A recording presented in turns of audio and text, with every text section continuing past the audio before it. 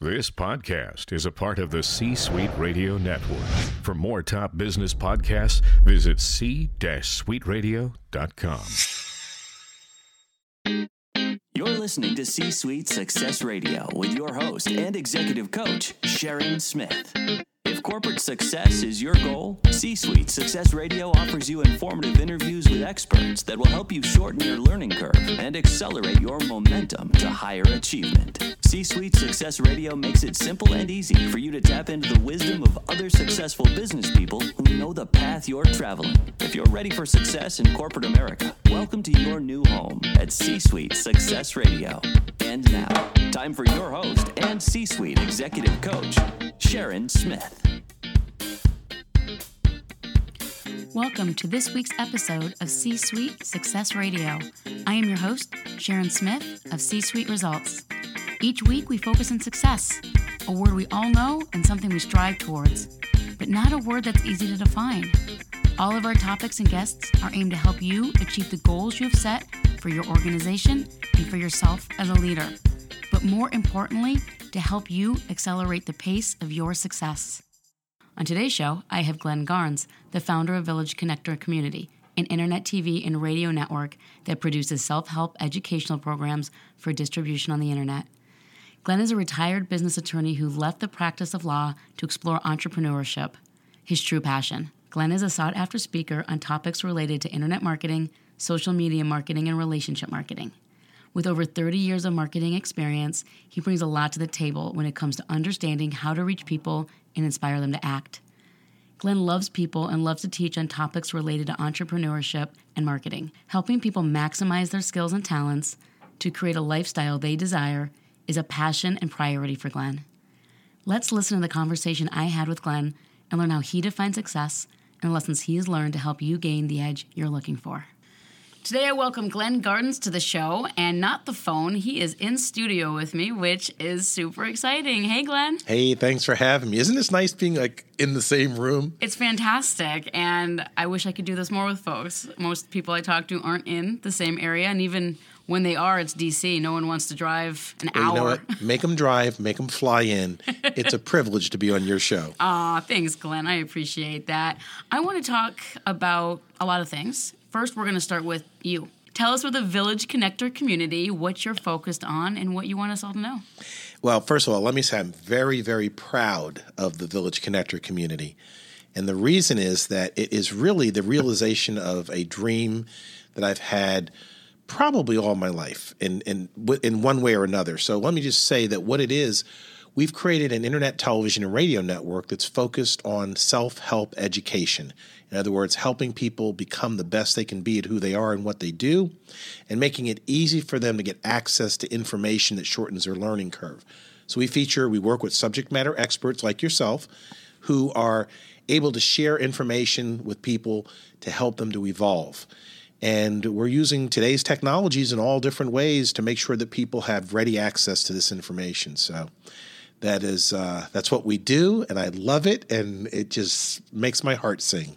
And I should say we are in the Village Connector Community radio room. This is where I record all my podcast interviews. So thank you, Glenn, for access to the studio. I love it up here. My pleasure. You're always welcome in the Village. Yes. I've done a lot of work with you now, and I'm getting to know you very well. And you're amazing at what you do. You're a LinkedIn guru, marketing guru. You understand media, and just an overall wonderful person. I'm a restless soul. Well, let's talk about your progression to where you are today, because you have a very interesting story, and one I really want to share because I think some listeners could be in a similar situation, and I want them to hear what it looks like on the other side and what this really is all about. You used to be a lawyer. That's right. I still am a lawyer, True. Just not practicing. That's fair. You used to be a practicing lawyer in a firm or a practice. Was it your own? I went in the very beginning, I worked for a law firm fresh out of law school. Less than 2 years later, I started my own firm with another associate that left the law firm, and we went into practice together. I then went to several other law firms, as partner in those law firms, and eventually left one of the biggest law firms up in Baltimore to come back out into my own practice again, and started that whole craziness all over. How does one go from a practicing lawyer to an entrepreneur doing TV, radio, and marketing? Oh, that's a good one. I don't know that there's a standard answer to that, but let me tell you what happened for me. As a kid, I always loved technology. I was a gadget kid. Everything from, Christmas toys that were electronic in nature through grew up during the CB radio craze, so I had CB radios, but I didn't have any CB radio. I had the CB radio to end all CB radios, that kind of stuff. And so I always found myself interested in technology. I developed an interest in videography also because it was gadget related. And that really started primarily when I was in the practice of law. I actually created my first recording studio in my law firm. The focus on the technology stuff and the education stuff led me to, make the decision that I wanted to do something other than the practice of law. I can't remember whether that was the answer to or whether that was your real question or not. It was a good answer. Whether it answered my question or not, it's about helping our audience understand what you're a successful lawyer. What's going through your mind to say, I'm going to put this behind me and start this new thing, this entrepreneurial thing. I was asking how you go from law to marketing and radio. So let me fill in the blank a little bit more. As a kid, I wanted to make my parents proud. And I wasn't good at math, so I knew I wasn't going to med school. So the real issue was I wanted to pursue a career that I thought I would like that would make my parents proud. And being the first lawyer in the family was something I knew would make them proud, so it was just a matter of whether I had an interest in it. Well, I convinced myself to have an interest in it until I got into the practice of law for long enough to realize I don't want to do this anymore. And by the time I realized that the practice of law was something that wasn't going to keep my interest long term, I had been at it long enough to realize that there's a lot of people in my life that expected for me to be a lawyer. And so I had to make the decision that what I wanted in my life was more important than what people expected of me. And so I started thinking through what else do I enjoy doing, or what do I enjoy doing that has nothing to do with practicing law, because I obviously was hating that by the time I stopped doing it. And I found that the only other thing that I really had an interest in, and the only other thing I had expertise with that anyone cared about, was how to generate business through referrals, relationship marketing. And as a result of that, I put together a course called Referral University. And that course was designed to teach people. It was 3 CDs and a workbook that I created and burned the CDs myself, had a little system in place, technology. And ultimately, it began my journey of information products, helping people to, get access to information that helped them to enhance who they are and what they do. So that journey started for me with being willing to swim against the stream, so to speak, and to do the unexpected rather than what people expected. And I'd made that decision back in 2004 to close the doors to my law firm. I actually made the decision in 2002, but it took 2.5 years to clear out my caseload because, frankly, I had a pretty decent law firm. And I just, needed the time to, wind things down for clients that I couldn't have transferred to other places. But the point is that making that decision started with my deciding what was important to me rather than what was important to the people around me. I have a feeling that message will resonate with a lot of people. Of course, people are listening who love what they do and they went into a field and they're perfectly happy. But a lot of people, to no fault of their own, end up in something that doesn't make them happy. And whether it's because a parent or that was the expectation, or whether it was just a lack of knowledge. When I was 17, I had to pick a major because I was going into college, and I just picked kind of a random major in business because I wasn't good at science. I wasn't good at math. I didn't want to go to a school that was going to make me do all that liberal arts stuff, which is ironic because I ended up graduating from a liberal arts school at the end of the day. But I went and got a business degree and I got an accounting degree, primarily because I didn't want to do all those other things, not because, oh my gosh, accounting is fun. I actually never worked as an accountant. I went into audit, which I did okay. It was all right, but I didn't enjoy that job really. And it was always this progression of what do I really want to do, and dabbling in this and dabbling in that and doing lots of things over the last 15, 17 years. And so a lot of people listening could easily say, yeah, me too. And why am I doing this, or who am I doing it for? But it's scary to to say, especially if you're doing it because it's for somebody else. Yes. It's really scary to say, I'm not going to do it anymore. What's the hardest part of that transition? Making the decision that what you want is more important than what everyone expects from you. You know, everyone, that I found in my world that was shocked and somehow even disappointed that I made the decision, they all thought that they knew better than I did what was best for me. They all thought they were protecting me from making a poor choice. And what they didn't realize is that they didn't do any thought or give any inquiry or do any kind of due diligence on what would motivate me to want to make the choice. They had already concluded for themselves what was in my best interest without even asking me what I was interested in. So that's when I knew that I couldn't rely on friends and family members who had seen me successfully practicing law for guidance on these issues because they weren't asking the right questions the way I was, So I didn't have any problem once I recognized that, making the choice that, look, I'm the only one that knows what's in my head, what's in my heart, what I'm going through in life. And if the other people around me aren't willing to take the time to ask why, but they're going to tell me what I should be doing, that's not the kind of advice I want. What I love about that and what came to my mind is how parents affect children. And you have a son, and how does the knowledge of what people had done to you impact how you interact with him? Oh, my goodness. Well, first of all, I've got 3 boys and a girl. That I did not realize. Okay, so we got... More than one. I've got my oldest son is Evan. He's an airman with the U.S. Air Force. My middle son is Emmett. He is a Marine. My third son, my youngest son, is Nolan. He's still at home. He's into his junior year in high school. And my daughter Mary is 13. She just turned 13 at the end of September. And what I have found is that the amount of control that I felt I was under through my childhood and even into my career, based on my parents' opinions and stuff like that. Don't me get this wrong. I love my parents to death. They're wonderful people. And I'm sure that in their hearts and in their heads, they felt that they were giving me the guidance that I needed.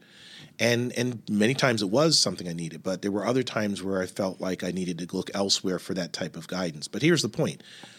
I was so affected by that guidance and the control that it brought with it, I feel like I was kind of letting this pendulum swing to the other end of the scale with my kids, where I was just letting them do whatever they felt their heart needed to explore, And one of my sons, Evan, actually told me he felt like I should have been more, more diligent or more controlling of him, or more encouraging him to stay with things longer and everything. And I explained to him why I did what I did, so he understood it. You can't win. But exactly. It's like if I had had you live with Grandpa, you probably would have been saying the direct opposite, because he would have been happy to give you his opinion on what you should do with your life. But it's kind of funny as I was thinking back on this. I'm finding today, as I interact with people, there's 2 classes of people. There are people who are not happy with what they're doing, and they're terrified of making the decision that I made to go and do something else.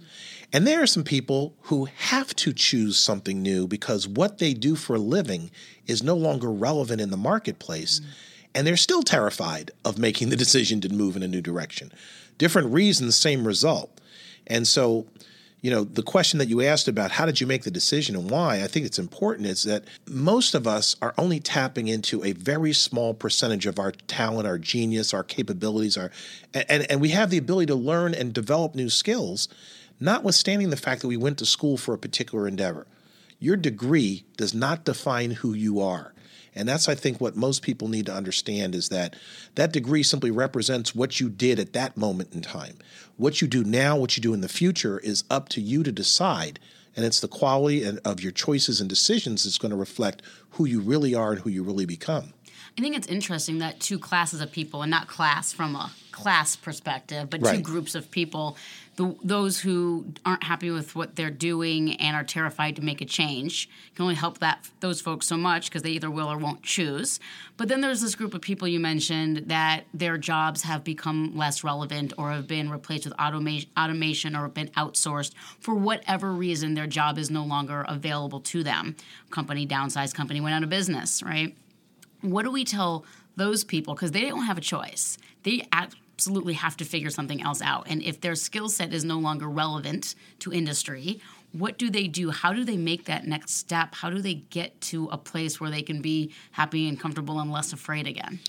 I think that what my advice to people would be in that genre is, do not define yourself by what you do for a living. You are not what you do for a living. And be open to reinvention. Being reborn in some ways in your career or in your life is something that you have control over creating for yourself every single day. It's the choices that determine the outcomes for you. And a lot of times people aren't really comfortable making choices. They're afraid of failure. Fear of failure is the biggest thing that keeps people. It kept me in the practice of law longer than I should have been, because I was like, wow, what would I do if I didn't practice law?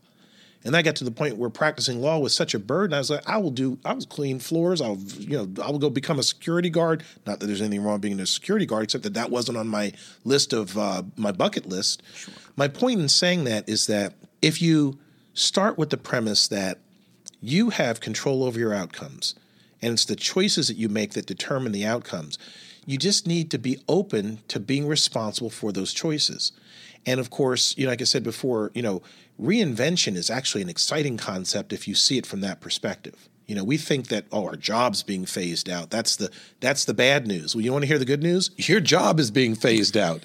I have a lesson on YouTube. It's probably back in about 5-6 years ago, where I talk about the opportunity in unemployment, where I'm trying to help people understand the value of shifting their mindset from paycheck mentality or mindset to entrepreneur mindset. And we talk about the fact that, let me give you an example. If you're a bookkeeper and you make $60,000 a year and you work for an employer, you have one person that's responsible for your income. If that one person wakes up tomorrow morning and decides they no longer need a bookkeeper, you're out of work. For every company that can afford a full-time bookkeeper, there are 10 companies that need bookkeeping service but don't have the ability to hire someone full-time. If you could move from paycheck to profit mindset, those would be your clients. And instead of being paid by one person, you'd have 10 people each contributing to your income for the month. Now, what are the chances all 10 of them are going to wake up tomorrow and say you're fired? Not likely, right? But somehow we are convinced that the security exists in the job and not in a business. And so all I'm saying is that a big part of the ability to shift and make the decision to move forward is shifting your mindset. And your mindset has to be shifted by having the ability to interact with people who think differently than the people you currently hang out with. If you're hanging out with employees, they're going to be telling you, get your resume together and go look for a job. What you really ought to do is open up, what are the other possibilities for me out here? What are some other things that I could be doing? Is there a different way to approach this? And if you open your mind up to that, start talking to people that come from different walks of life, your world will change incredibly. And what I've learned as an entrepreneur, and only being out on my own as an entrepreneur for the last few years, I was corporate. I was an employee with the paycheck, sure, really good paycheck, that I wasn't happy in what I was doing to get. What I've learned is you can become an entrepreneur while at the same time having the security of a paycheck by having some kind of side job or going out there. And you don't just have to say, tomorrow I'm going to be an entrepreneur. That's actually not a really good idea. It's not a good idea to quit your job and just say, okay, I'm going to go find those 10 clients that you mentioned, because you're right, they're out there and you know how to find them. That's what you do for a living. You help people with marketing and all of that. But to say, okay, I'm going to be an entrepreneur. Okay, my job's being phased out. I will go do the floors or the security guard or the waitress or the retail or anything that I can find a position that will help me pay my bills while I pursue X. Exactly. And even, for people that, see, here's the thing. Most people being laid off isn't a surprise. They usually hear rumblings. They know that there's a downsizing or an outsourcing or a restructuring coming, and they're just hoping that it's not going to affect them. The truth is that everyone has some expertise with something. That's why you have a job. Someone hired you for your expertise. For especially upper level or mid-level management, they typically have the ability to monetize that expertise beyond a paycheck. If you're full-time employed, that's the best time to start making preparations to have your own consultancy or your own digital publishing agency or whatever that allows you to create an income from a different perspective than you're used to on a paycheck. The problem is most of us wait till we're laid off to start looking at those options. I like to think that your employer is your corporate sponsor while you build your dream career on the side. And when you think about it from that perspective, if I'm working with, I don't know, just say, some big corporation somewhere. I won't mention anyone since no one's paying to sponsor your show. At least not none of these people I would mention. The Village Connector. Yeah, exactly. But if I'm working for a big, entity, I certainly have the ability to live off the income from that while I because you're not usually working 120 hours a week. You have discretionary time. In fact, that's in your course, about how to prioritize your time and everything. You have the ability to build something on the side, get the infrastructure in place, be able to market it and begin building and also saving, enough of a cushion, enough of a nest egg that you can afford to then go out without it being a stress on your financial situation. Unfortunately, most of us wait until it's doomsday, that we wait for the apocalypse where we get the layoff, and more importantly, we wait until unemployment's gone before we actually make the decision to finally do something. That's not the time to make the choice. The choice needs to be made before you need it. And what I'm also taking from that is, even if you don't want to become an entrepreneur, it really isn't for everyone. The same concept is true for furthering your education or learning a new skill. If you think your job is going away, or if you're just not happy in your job, let that job sponsor you. I like that term, corporate sponsorship. Yeah. While you then get that education or go find that mentor or go through whatever program you need to go through. I went through a coaching certification while I was employed because I decided I was going to be a coach. That was one of my reinventions, and did executive coaching and leadership development. And now I'm bringing my old life back in, the security world, the cyber stuff, because that's what I was really known for. And figuring out how to combine it, knowing that if one endeavor isn't working out the exact way I want it to, that I can continue to reinvent myself. I can continue to figure it out as I go. And none of that is a failure. It's a learning process. So when we think about success and failure, a lot of people have these very finite definitions. It either worked or it didn't. If it didn't work, I failed. Tell us more I want to hear first about failure before we even talk about success. For you, when something doesn't go as planned, do you call it a failure? How do you look at it? So I don't really think it's important what you call it. I think it's more important how you perceive it. I love the saying that sometimes you win, sometimes you learn. And so if you look at the experiences that you create, that's all, as I see it, these so-called failures are. They're experiences.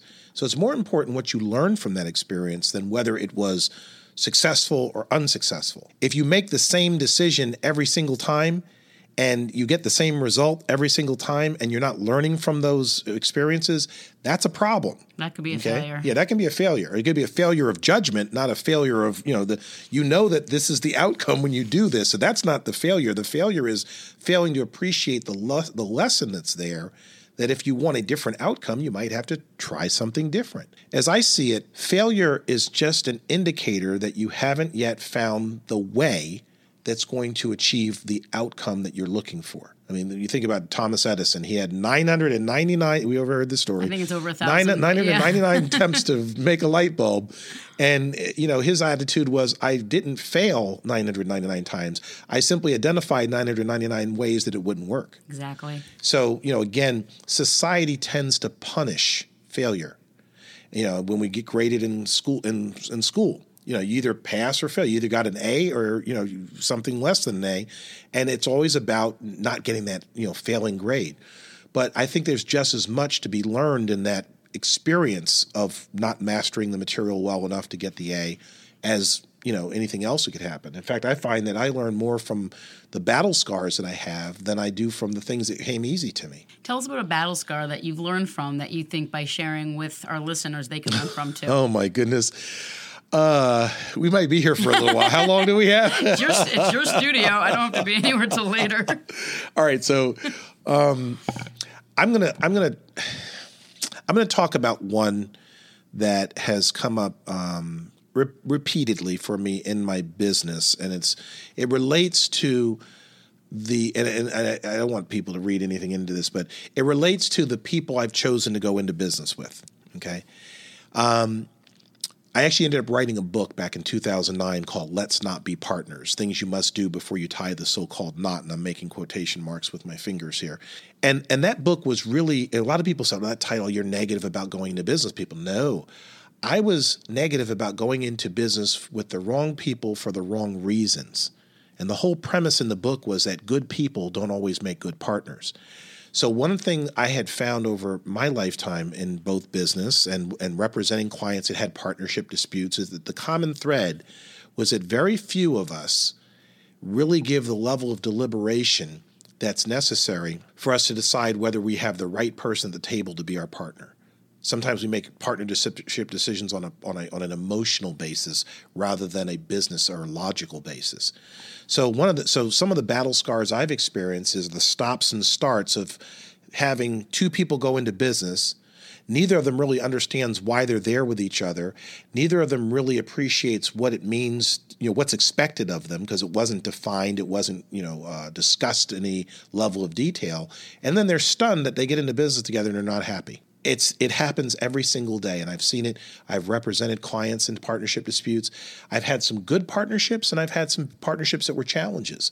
And in every instance, I can't point to one person that was not a good person. It's just that we were not good partners, largely because we didn't know what to expect from each other. The same could probably be said similarly for marriage or any kind of partnership. You're absolutely right. A friend of mine read that book. She's an acupuncturist, and she's like, if you change the title of this would apply to romantic and marriage relationships. Oh, I'm not going there. I'm not trying to be a marriage coach. It's enough for me to be passing this on to people in a business relationship. But it is true. We very rarely spend enough time thinking about the quality of or the characteristics or traits or personalities of the people that we're spending our time with. Yet we're told by all the experts that you're the average of the 5 people you hang around with most. And when you think about it, if you looked at the 5 people you hang around with most and ask yourself, what investigation, what diligence did I actually do to determine why I'm spending time with this person, that person, or a group of people, or an organization for that matter? We don't spend a lot of time giving conscious and deliberate thought to some of the choices that we make. And that's probably a bigger issue, is that, most of my battle scars come from having made poor choices, not a choice, but not done enough diligence in deciding to make the choice in the first place.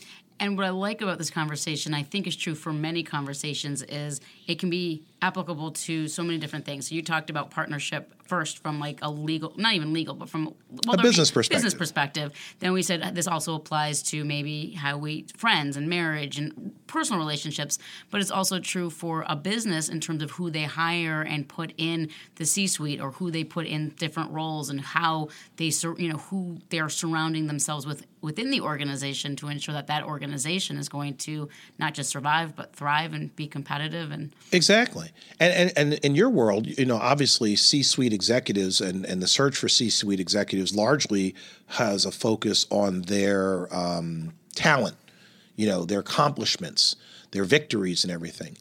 And I see some very talented, very capable people that have a lack of ability to relate to others. You can't be an effective leader if you have a hard time dealing with people. Even I don't care how many degrees you have and how many letters you have after your name. If people that you're supposed to be responsible for inspiring aren't inspired by you, that's a problem. And so, sometimes we look at the resume for the credentials, and very rarely does somebody say in their resume that I've had a lifelong history of being well received by the people I serve, or well received by the people I supervise. Right. When was the last time you saw that on a resume? Don't play well with others does not. Exactly. Does not get put on there. And there are ways to try and help ensure you bring in the better people, the right people, the A players, the rock stars for your organization. Depending on the role, someone who plays well with others is great in certain positions where they don't have to work with others, and that's where we put them. But we have to know more about the position and the people and spend time really getting to know people and who they are. And once we brought them in, just because we brought them into a certain position, if it's not working out, figure out what it is they should be doing. They could be very valuable to your organization in a different role. And too many times I think people just don't think that way. And when you think about it, we're talking about some very intangible things that go into being successful in business and in life. I mean, think about it. What course did you take on how to pick the right people to go into business with? There was nothing like that in college, and there was nothing like that in graduate school. There certainly wasn't anything like that in law school for me. These are what they call them soft skills, but the reality is that they are the foundation upon which I believe academic study should be based. We assume that people are going to just automatically learn these things, and it's just not true. It's an unreasonable expectation. It doesn't just dawn on people that some of the principles come out of How to Win Friends and Influence People. One of the most important ones is take a sincere interest in others before you expect them to take an interest in you. How many times do we see that in reverse, where someone's, what's in it for me? Yeah, exactly. How can, or at best, one hand washes the other. That means that, you scratch my back, I'll scratch yours. If you stop scratching, I'm going to stop too. Yeah, I mean, little things like that. It doesn't dawn on people that there is a way to accomplish more by understanding how to be a good citizen. I'm not talking about citizenship. I'm talking about playing, as you point out, playing nicely with others. We just assume that gets picked up along the way, and it often doesn't. I like to say common sense isn't actually that common. Yeah, common sense doesn't always translate to common practice. Absolutely, and it's often not commonly known information. That's exactly right. The rest of us are like, isn't that common sense? It sounds like common sense, but if you were to look at where is that showing up in my life, where am I doing that myself? What am I doing to implement that? Very few people can list things that they, well, that makes sense. Well, you have to make it practice. And as you know from someone who has gone through my course, one of the modules is about self-awareness. And these are the kind of things that you can easily evaluate your own abilities very quickly by really thinking, what is it that bothers me about other people? What is it that they're doing? And am I doing it too?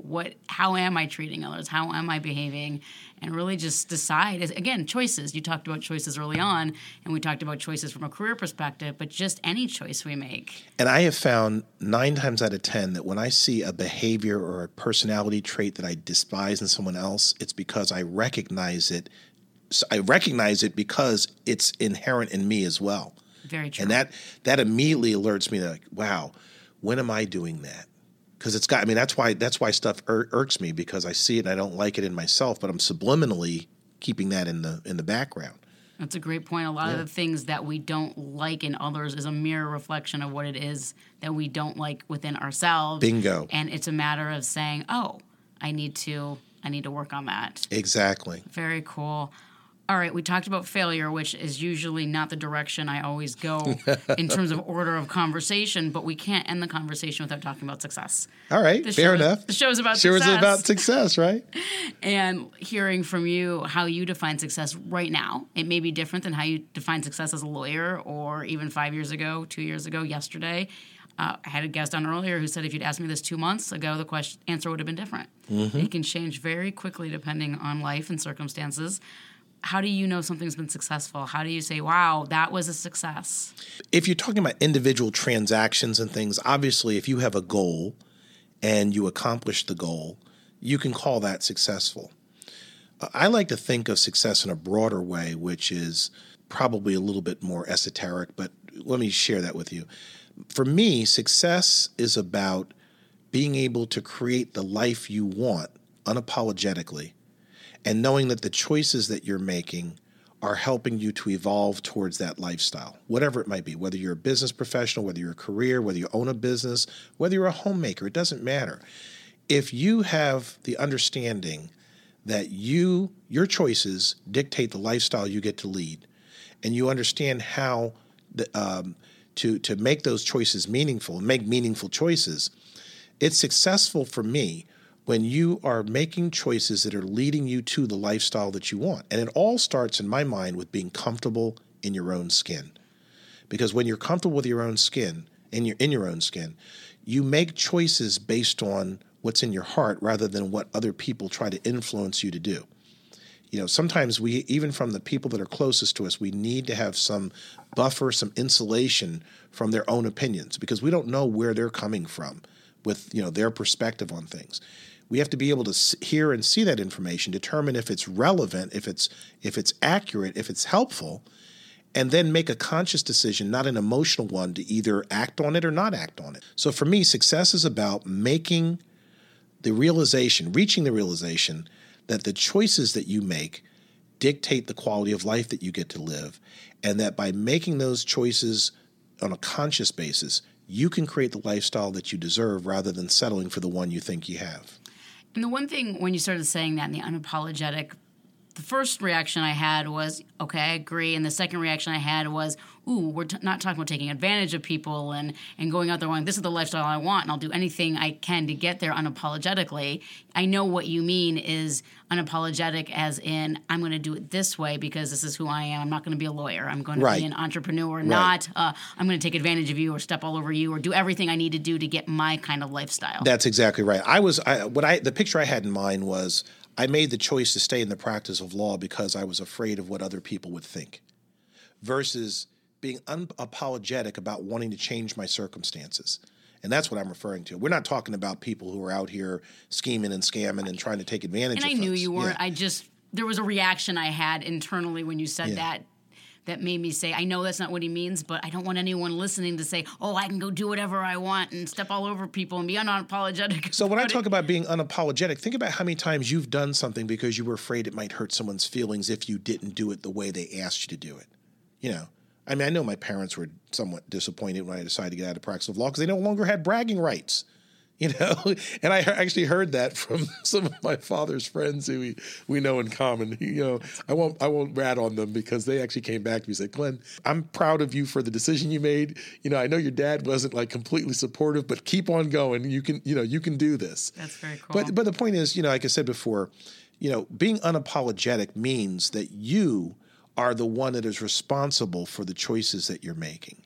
And as long as you're willing to answer for the circumstances that your choices create, you shouldn't have to apologize to somebody else for having made those choices. That is a privilege and a right that you have to make the choices that make your heart sing. And that's exactly what I did when I left the practice of law. This has been a really enlightening, wonderful conversation. You've shared a lot with our listeners and ideas and steps to potentially go from a place where maybe you're not happy, if that's where you are, or a place where you're finding circumstances are changing and you need to change with them. I think you provided a lot of really great sage advice.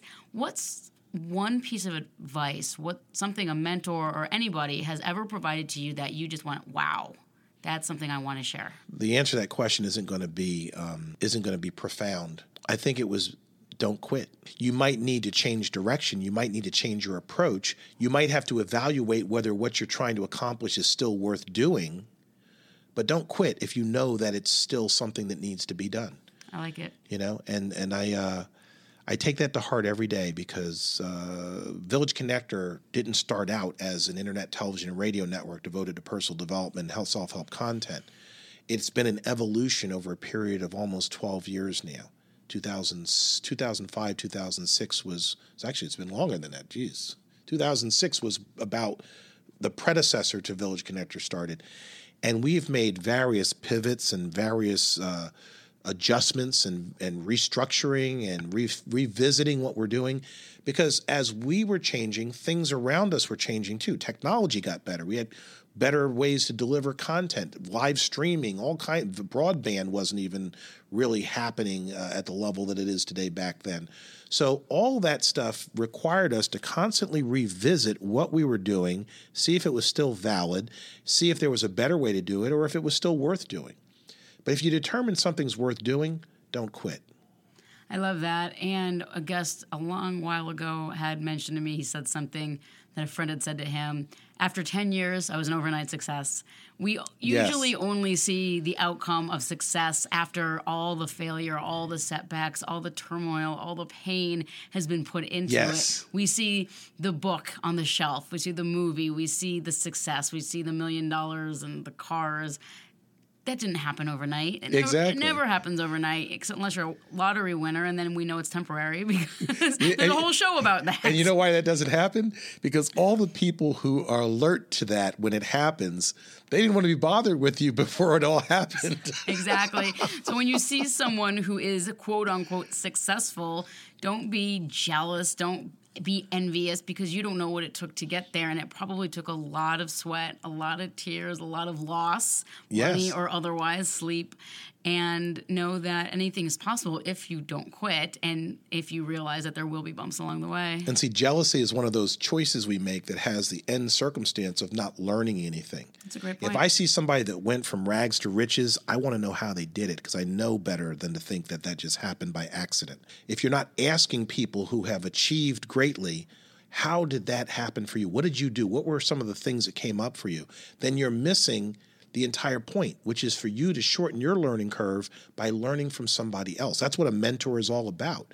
And it's just amazing to me how many people allow the emotion of jealousy to impede their ability to learn from that person's experiences. And one last thing I'm going to say, and then we're really out of time, is you can have a mentor who you've never met. You can have a mentor through a book you've read. That person can be your mentor. A guest on this show can be your mentor. We talk about shortening the learning curve in even the intro to the show. It's about gaining the edge, shortening your learning curve by listening to other people who have been there, done that. If you can learn from someone else, even if you never talk to them in person, that's a mentor. You can be your own mentor. And let me tell you how. For me, mentorship is about having somebody that puts you in front of the right information based on what you're interested in. You have the ability to put yourself in front of that information by listening to a radio show like this, by reading the right book, by being at the right workshop or seminar, by picking up the phone and having a conversation with someone. One of my favorite mentors is Jim Rohn, and the other one is Napoleon Hill. Now, I've never met either one of them. Napoleon Hill wasn't even alive when I was alerted to who he was. And the bottom line is that one of the most important decisions that I made was to make personal development a lifelong journey, not just a one-time exercise. And so I like to think that I have gotten introduced to the majority of my mentors by being my first mentor and asking the right questions and seeking the right information. And sometimes that right question is just asking someone else, what book should I read? Exactly. And then read the book. What are you reading? Why? What are you learning? What's the most important thing you learned from that book? But make sure you're asking the people who are actually reading books. Yeah, exactly. Are the people who you want to be more like. Exactly. If you're hanging out with people who don't read books and just sit around playing video games, they're not going to be able to help you. They're not even going to be able to help you find that book or that mentor. It's about showing up in places that might feel scary at first because you're outside your comfort zone. You're now mingling with people who now read these books. And if you haven't before, that's okay. You've got to start somewhere. So one of my mentors told me, if you want to be successful, you need to learn how to be a copycat because you can't learn everything yourself. He said, you got to be a copycat, but you got to make sure you copy the right cat. And that starts with finding people, modeling success. It starts with finding people that are doing the things you want to do and finding out how they were able to accomplish it. Yep. And my last piece, and we'll definitely say goodbye, is that if you are the smartest person in the room or the most successful person in the room, you need to find another room. That's exactly There's no right. growth to be had if you have outshined and outgrown everybody else in the room. Bingo. They can learn from you, and that's great if you want to be a mentor. But if you realize you're not learning from those around you, it's time to switch rooms. It's a great room to give back, but you've got to go someplace else to further fill your cup. Well, thank you so much for joining me in studio. My pleasure. For everything you've done for me as a mentor, especially around marketing and LinkedIn and messaging and all the things you do, automation. You do so many things. And helping me build my course. Glenn is my wonderful. Pleasure. I'm going to share your information in the show notes if anyone's interested in the community here at Village Connector Community or in Laurel, Maryland. And I know you have ways for people to access your resources online. So even if you're not in Washington, D.C., this community is available to you. You betcha. We'll make sure that's available. So thank you for coming into the studio. It's been my pleasure, Sharon. Keep doing what you're doing because you're making a difference. Thanks, Glenn. You are too. Have a good day. Thanks for listening today. Tune in for our next episode. And in the meantime, you can get more resources at www.c-suiteresults.com. Make it a successful day. Like what you just heard? Visit c-suiteradio.com. C-Suite Radio, turning the volume up on business. This podcast is a part of the C-Suite Radio Network. For more top business podcasts, visit c-suiteradio.com.